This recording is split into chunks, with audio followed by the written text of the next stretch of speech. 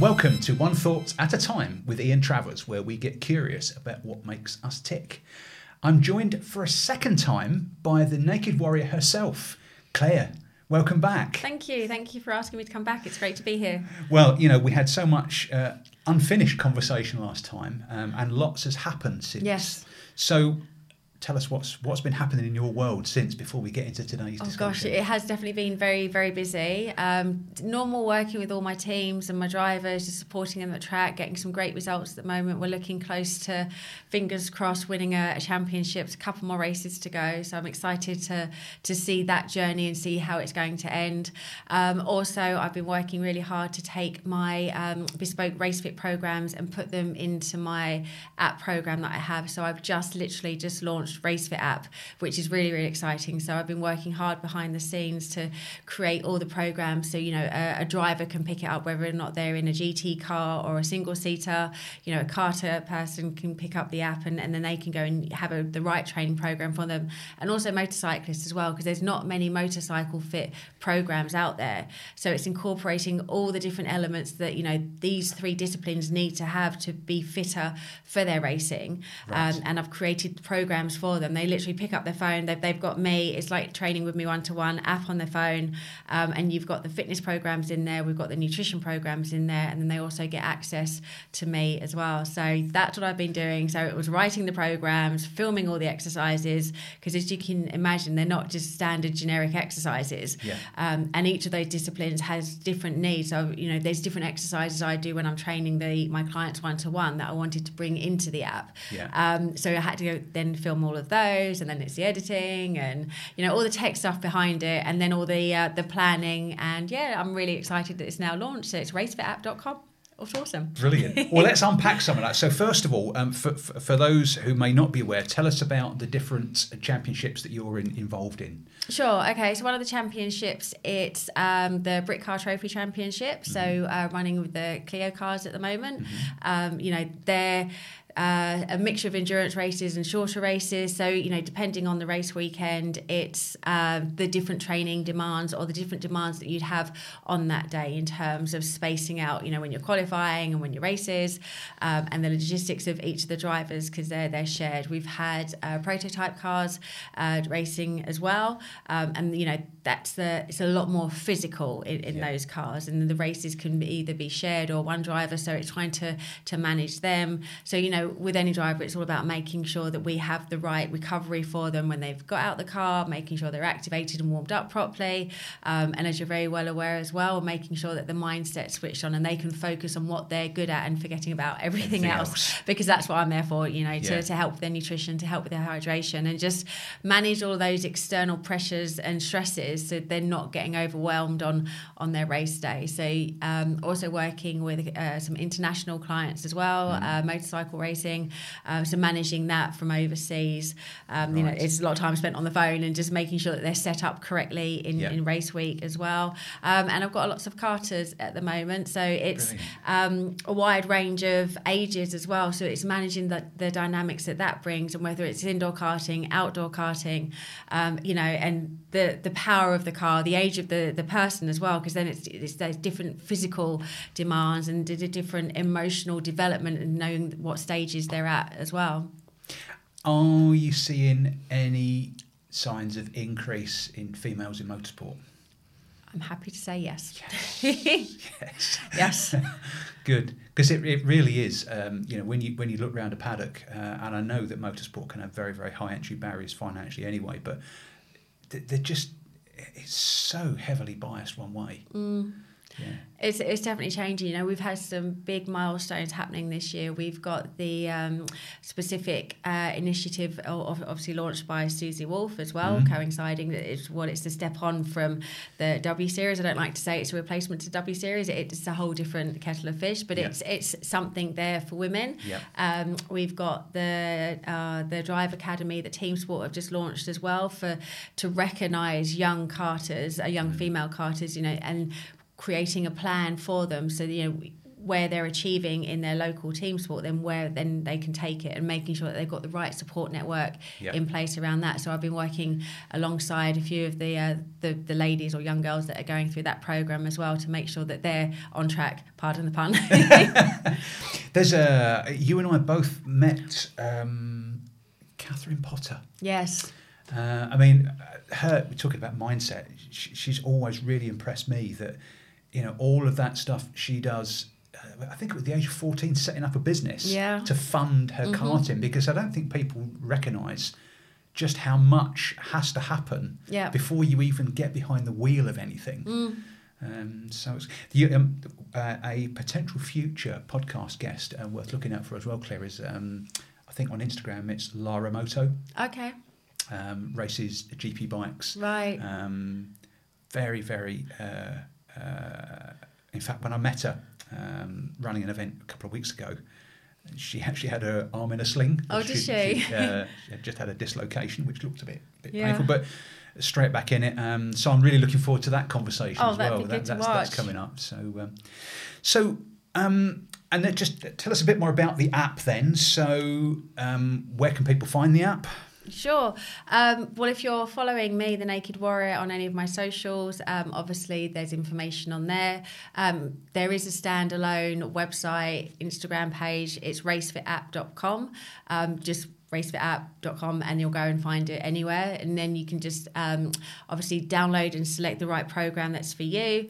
And then you can literally just start your training straight away. You don't have to have a gym membership. I've created a program so you can work out at home, you can work out in the gym, or you can do a combination of both areas. And also it's making sure that it's a wide variety of equipment, because not everyone's going to have a dumbbell. Some people might have a kettlebell. Yep. So it's making sure that we've got all the right variations, but we're still targeting the right muscle groups in the right way for that discipline, and that's very unique and bespoke. So it's all of the experience that I've had with all the drivers that I've worked with in the past, and kind of getting it out of my brain, downloading it and putting it into a format where an app can read it and then create this program. So, it's down to the user. It's interactive. They're recording their workouts. They're getting their progressions. They're doing their updates. And the beauty about that is they get the full accountability from myself as well, because I can see it from the back end, and I can see where they're progressing, potentially offer them advice on how they can then improve in other areas. And then also, if they haven't logged in for a while, I'll be dropping them a message, say, hey. So it really is almost like the coach in your pocket, isn't it? Exactly. That's great. So, and I must pick your brains on the app as well, because I've for many years keep thinking about how do I appify some of this stuff. So we should probably talk about that. Absolutely. So we said we would get together this time. So this kind of breaks the one thought at a time mold a little bit. So we're not going to talk about your story this time. We did that, please look in our back catalogue to find the interview with Claire. There is a lot being talked about at the minute about nutrition, what to eat, how to eat it, when to eat it. And we've talked about the link between nutrition and fitness and performance and mindset. So we thought that we'd just unpack some of that today. Yes. Oh, God, we could be here for weeks. So we're going to try and simplify it as much as possible. Yeah. So let me kick it off, I suppose, by my own curiosity. As you know, I'm always fascinated by human performance and the mindset. And the thing that I have found astounding over recent years is what we're starting to understand about the connection between what we put in our stomach, in our gut, and what goes on in our mind and our head, and how actually closely linked they are. I mean, not close, physically linked.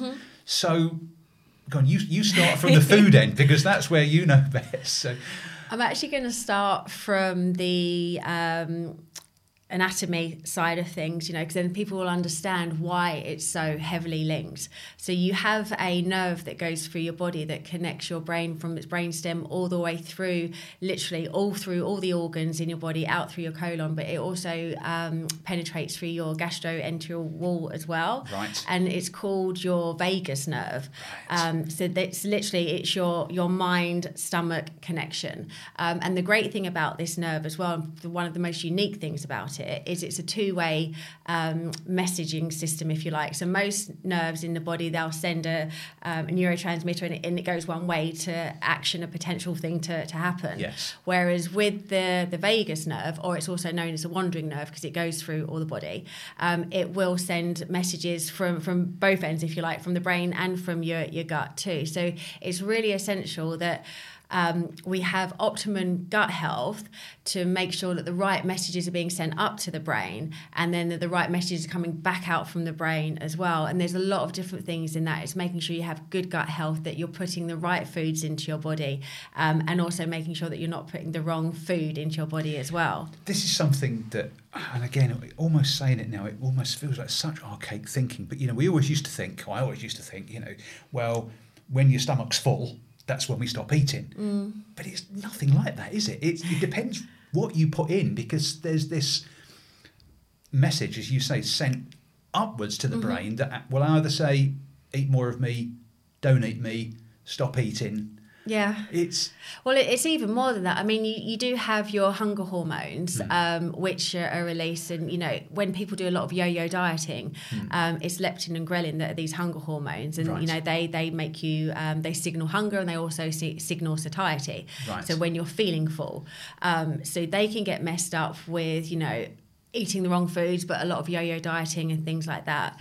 But it's also important, if you think about from a mood perspective, and we're having a look at your mindset and your mental health, then your hormones for those emotions are also released and what's the word I'm looking for? Produced in your gut as well. Right. So, if you don't have a healthy gut, then your production of serotonin and dopamine isn't going to be as high. Right. Your production of anti-anxiety hormone, which is GABA, that's going to be thrown off as well. So if you think that, there's it's all chaos with those hormones, then you're not going to have clear thoughts. You're not going to have clarity of thinking. Your moods are going to be up and down. You might feel really alert and wired, or you might feel really slow, sluggish, and in a low mood as well. And we are in direct control of what we choose to eat. Yeah. That has a direct effect on those. So, GABA. Tell me a bit more about GABA, because I've got an interest in the anxiety piece as well. So GABA is what effect does that have on anxiety? Well, it's anti-anxiety, so it's the feelings of being calm within your body. Right. So if we'll backtrack. So you've got your sympathetic nervous system and your parasympathetic nervous system within your body, and a lot of what when you're digesting your food, you need to be in your parasympathetic nervous system. So for those of you who aren't aware of those, so your sympathetic nervous system, it's your fight or flight nervous system. So it's the one that makes you move quickly. It's one that makes you respond to danger. The butterflies in the stomach. Yeah, exactly. Yeah. So, but when you're then in your parasympathetic nervous system, it's your rest, it's your digest, it's your rejuvenation side.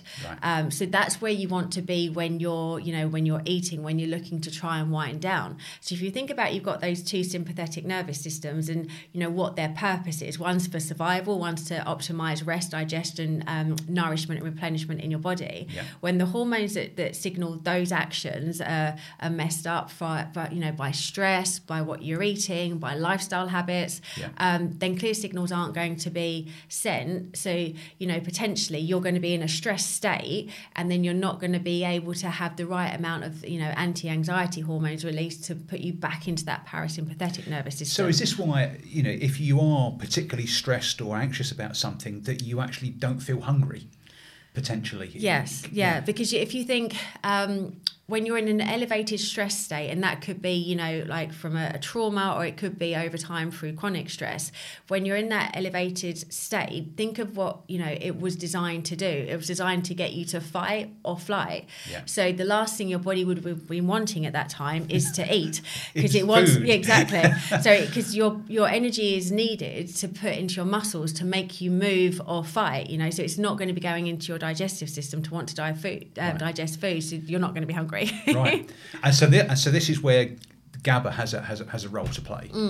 Yeah, and then also it's thinking about, when you are in that stress state, that's when your cortisol levels are high, and then that also has a knock-on effect on your energy production. When your cortisol levels are high, it impacts your insulin and your blood sugar level balance as well. So then you can't always get access to the blood sugar within your muscles, and then it's in your bloodstream, and then people can put on weight. So it all links back to these nervous systems, stress state, what you're eating. I mean, it's really interesting because obviously the cortisol thing is very important when I'm talking to people about sort of mindset as well, because particularly when you're trying to learn new ways of talking to yourself and you get stressed and cortisol is released, it kind of numbs a lot of that stuff down as well. So the ability to use, I mean, years and years ago when I was training sort of self-defense in a police environment, you could see the result of people suddenly losing the ability to use fine motor skills when cortisol floods. So so if we can find a way, how do we stop that by what we eat? It's more to do with lifestyle habits, so obviously managing your stress, because it's the impact that stress has on your digestive system. It can offset the balance of your good bacteria and the natural bad bacteria you have in your stomach as well. And when you don't have that correct balance, it impacts your ability to absorb the right amount of nutrients. That's on one side of it, and then on the other side of it as well, if you think about that, when most people are stressed or they're rushed, they eat quickly, they eat on the move, and then so you're not going to be able to maximize that rest and digest nervous system. That's why we promote as much as we can, being mindful about how you eat, taking time to sit down, actually physically slow down, because then all of the blood from everywhere around your body, it can then be shifted to your digestive system so it can function properly and absorb your nutrients, push all the food through as it needs to, and then you can maximize what it's meant to do. But when you're stressed, you're eating quickly, you're not chewing properly, you get indigestion, and it's all these other things that come with it as well. There's such a parallel here. I mean, if I think about the work that I do in businesses, small to medium-sized businesses, and I've worked in different countries, different cultures, and the UK seems to have this real thing about people eating at their desk. And I heard some statistic the other day: the average pack of sandwiches that you'll get from any well-known supermarket chain, it's something like it takes an average person like 7 minutes to consume. Wow. So if you think about, work could be a stressful environment for some, particularly if you've not got control of the way you think, and then you're sat at your desk, which is your work environment, and you're stuffing a sandwich in of questionable nutritional value in 7 minutes. I mean, that kind of just...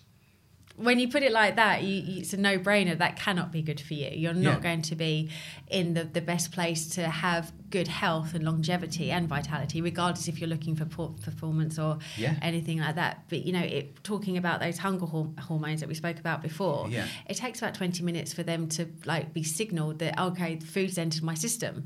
Right. The whole digestive process actually starts from the physical moment that you actually look at your food. Right. When you think about the last time you saw a delicious-looking meal, your mouth starts watering. That's your first response to, okay, my body's getting ready now to digest this food. Right. It's creating the right digestive enzymes in your mouth to start breaking down the food that you're about to eat. It's about taking small bites. It's also about trying to chew as many times as you can. There's just gulping it.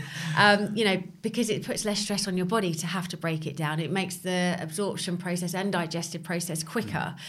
You should be chewing things up to about 20 times.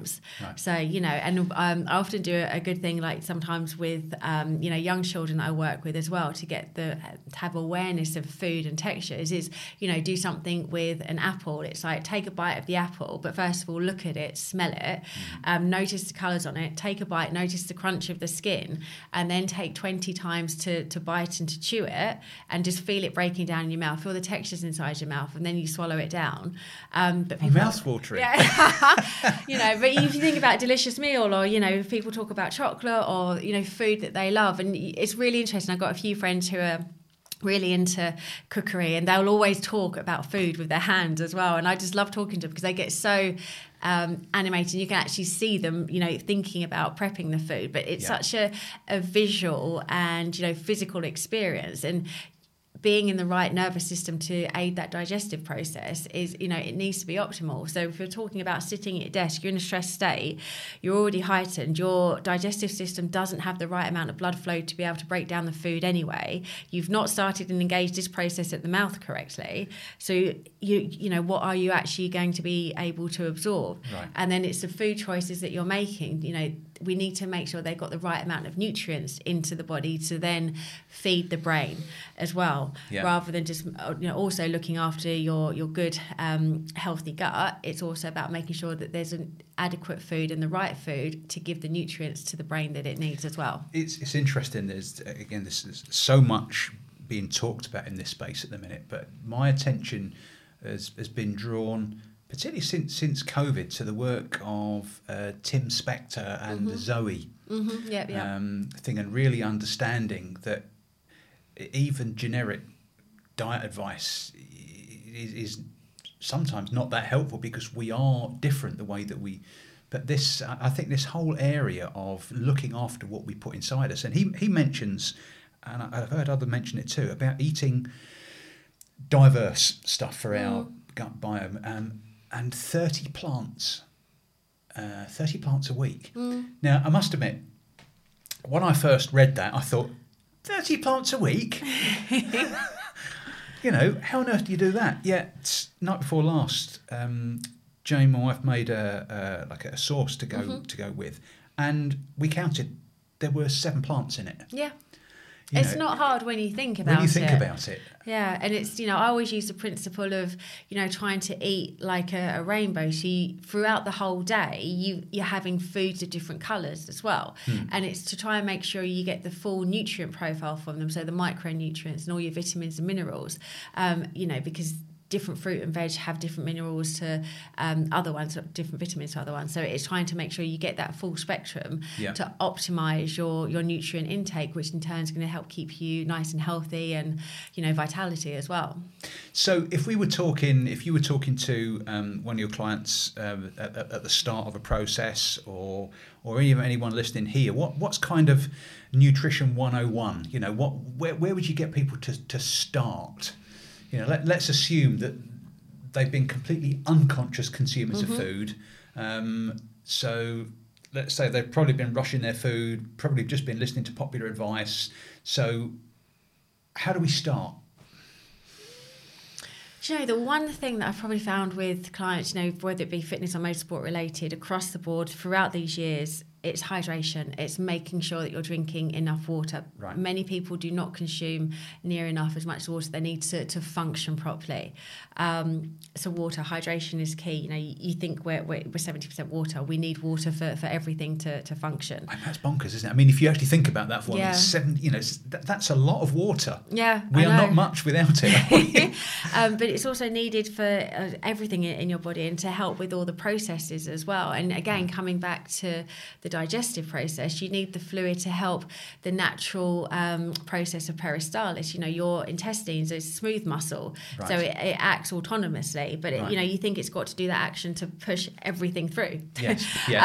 Without being too graphic. But it does that by being lubricated, and it also does that through movement as well. So you need to make sure the hydration, so everything's being pushed through. Then also making sure, like I said, try and eat like a rainbow. So think about your food and your meals that you're having throughout the day. I'd also say downsize your portion sizes. Instead of having a big dinner plate portion, go try and eat on a small side plate portion and eat slower, and then try to have something of each colour every day. And people are like, oh, how do you do that? And it's easy.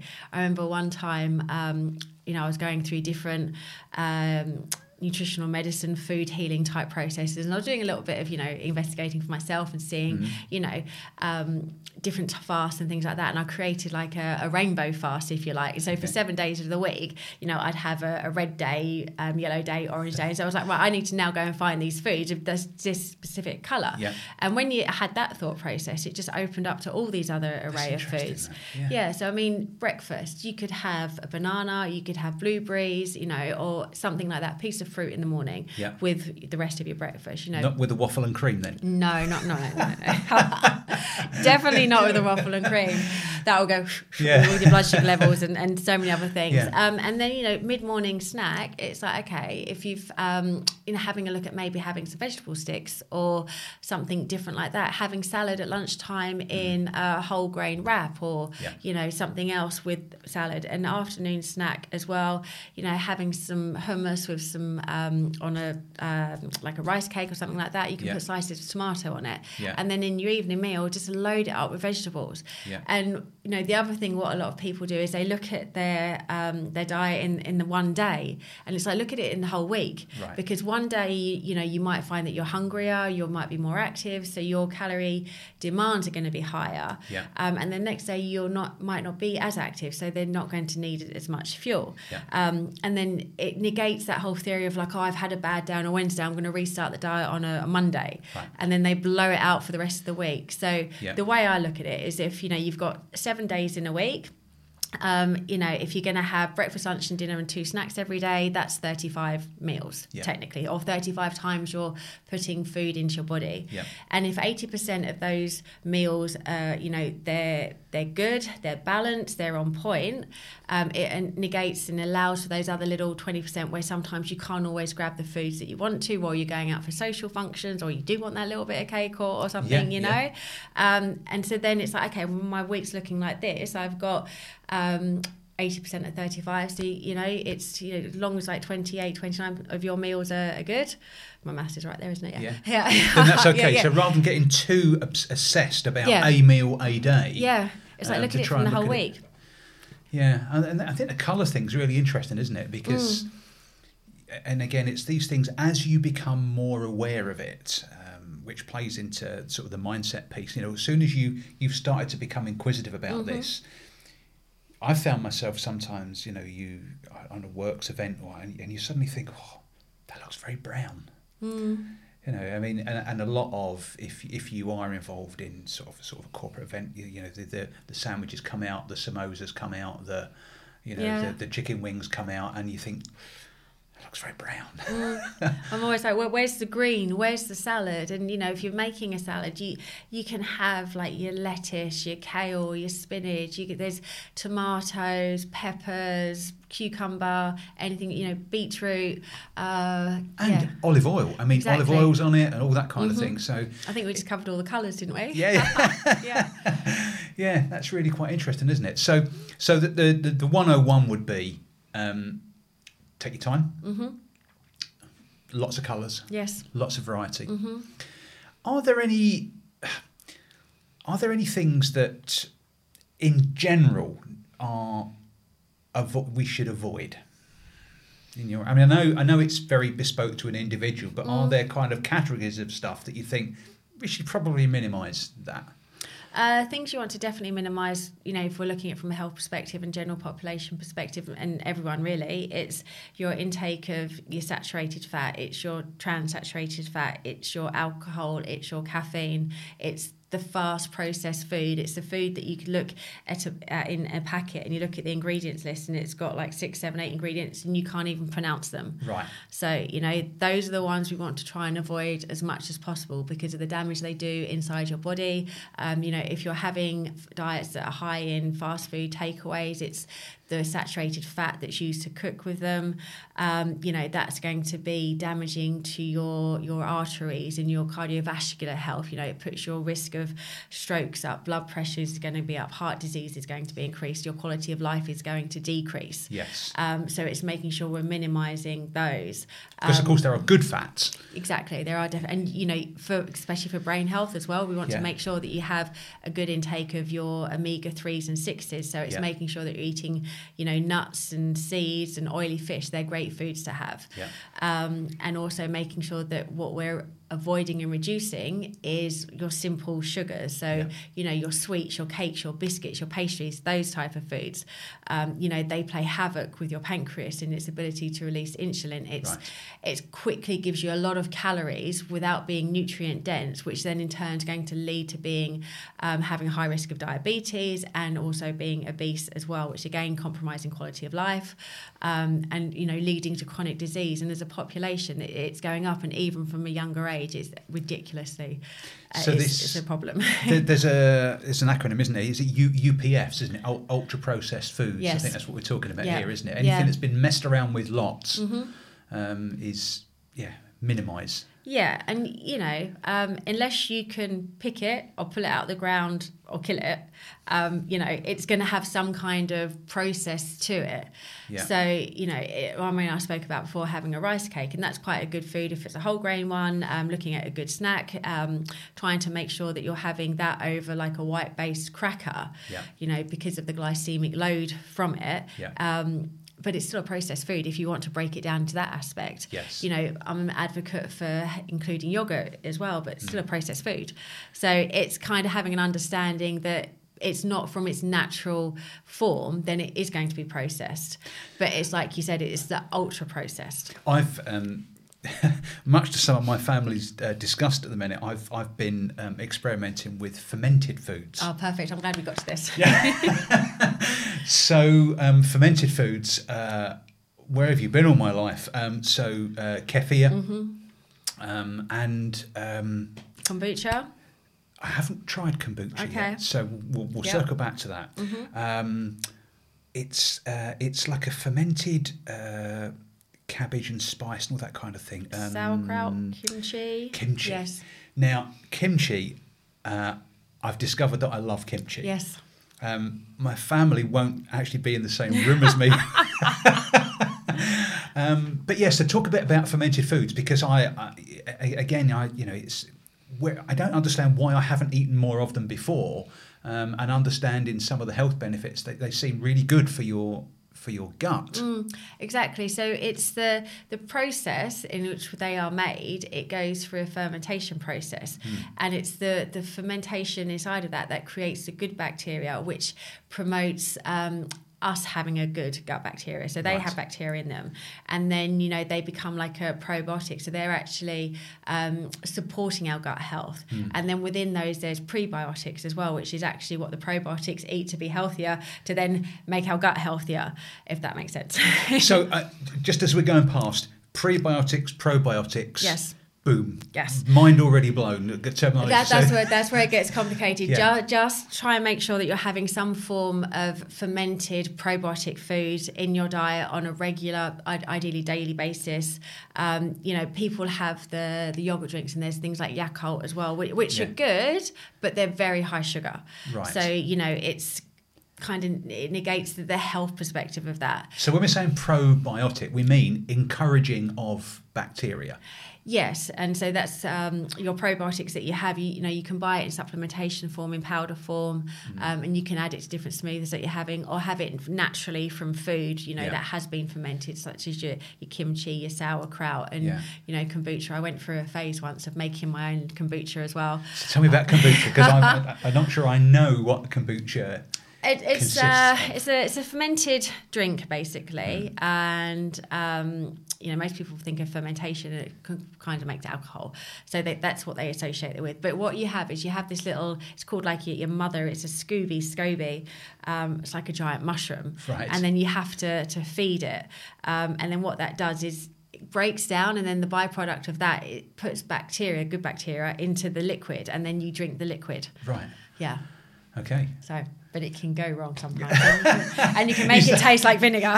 Is that speaking from experience by any chance? Yes. I drank it anyway because it was good for me.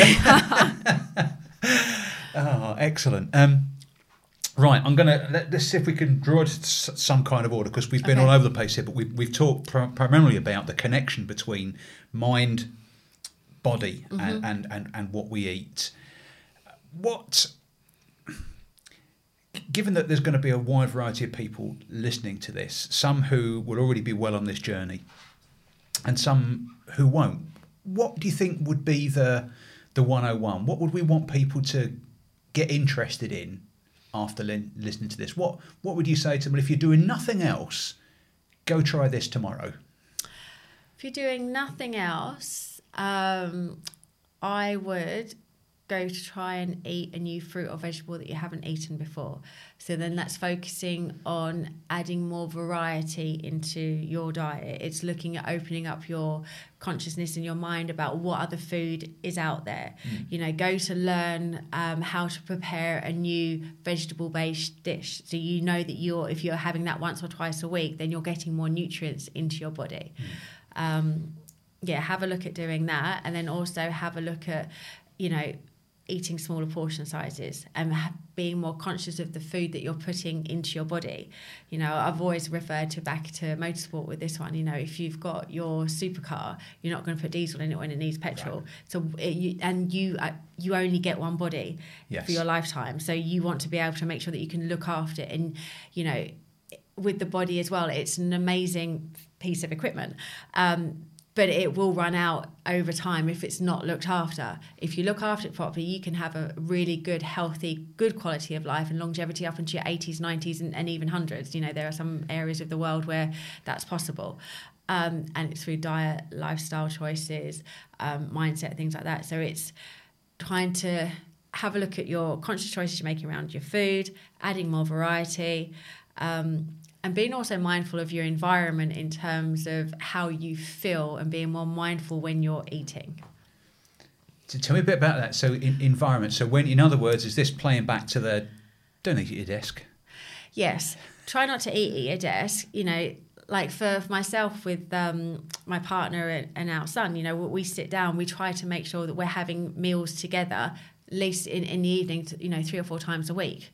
My son loves going to lay the table and all this. So we make it a family affair. And, automatically, you've got that connection, you've got that bond, you've got that purpose. Yeah. So that makes you feel good, on a soul level as well. And you're having this time with your loved ones. We will always sit down and, we do gratitudes before we eat as well. Yeah. And we take it in turns. And so it's really interesting to see what each other says that day as well. Yeah. So it's just, deepening and unifying us together as a family. But it's also allowing us to take that time to be appreciative and put us in that parasympathetic nervous system. Right. And then taking our time with food. We'll sit and we'll talk. And, there's another thing that we can do is, when you're eating with your knife and fork, is put your knife and fork down in between your mouthfuls that you're taking 20 times to chew. Just right. So you're actually enjoying the process rather than that 7 minutes to consume the sandwich, whatever the statistic was. Yeah, so it's being aware of your environment and then noticing your feelings around that. And also, in terms of environment, it's, your exposure to negative thoughts and people and things that impact you as well, because if you're feeling low, then that's going to also impact your food choices, which then is also going to impact you, as we've heard about from your inside physiological perspective, which then in turn is going to impact your psychological perspective again. So you get on this little hamster wheel. Yeah. So, and it's really hard, you work with a lot of people and they're like, I feel really low, so I ate this, and you can understand how they got there, but it's just trying to teach that person that when you're in that moment, try not to make those choices, because you're just going to keep going around that same wheel, if you like. So it's like, obviously, yes, I know you feel bad, but if you do this, you're nourishing your body and it's going to make you feel better in the long term. And sometimes we are consuming things to block out or mask something which we're not comfortable with. Yeah. Okay. That's a whole other podcast. That's another episode. Yes. So I think what we'd hope that people would take from this conversation today is you can't just work on mindset. Mm-hmm. You can't just work on nutrition. You can't just work on fitness. We are complicated. Mm-hmm. But that doesn't mean we all need a PhD to do it. It's simple steps. Mm-hmm. So get curious about different fruits. Yep, colours. Try and eat colours. Rainbow. Think rainbow. Smaller plate. Mm-hmm. And I love that, taking the time. I mean, putting the knife and fork down is great. You've actually twigged something in me that I've I think is a great idea. Gratitude, because I think gratitude, again, another whole podcast on that. But to take that moment at the mealtime to reflect on actually what are we grateful for today. I think that's a top tip. Yes. So thank you for that. That's I'm going to use that one. Claire, a pleasure as always. Thank you. And I hope those listening, you found that interesting today. I know I have. So you have been listening to a One Thought at a Time special on the connection between mind, body, and what we put in it. So if you have been, thanks for listening.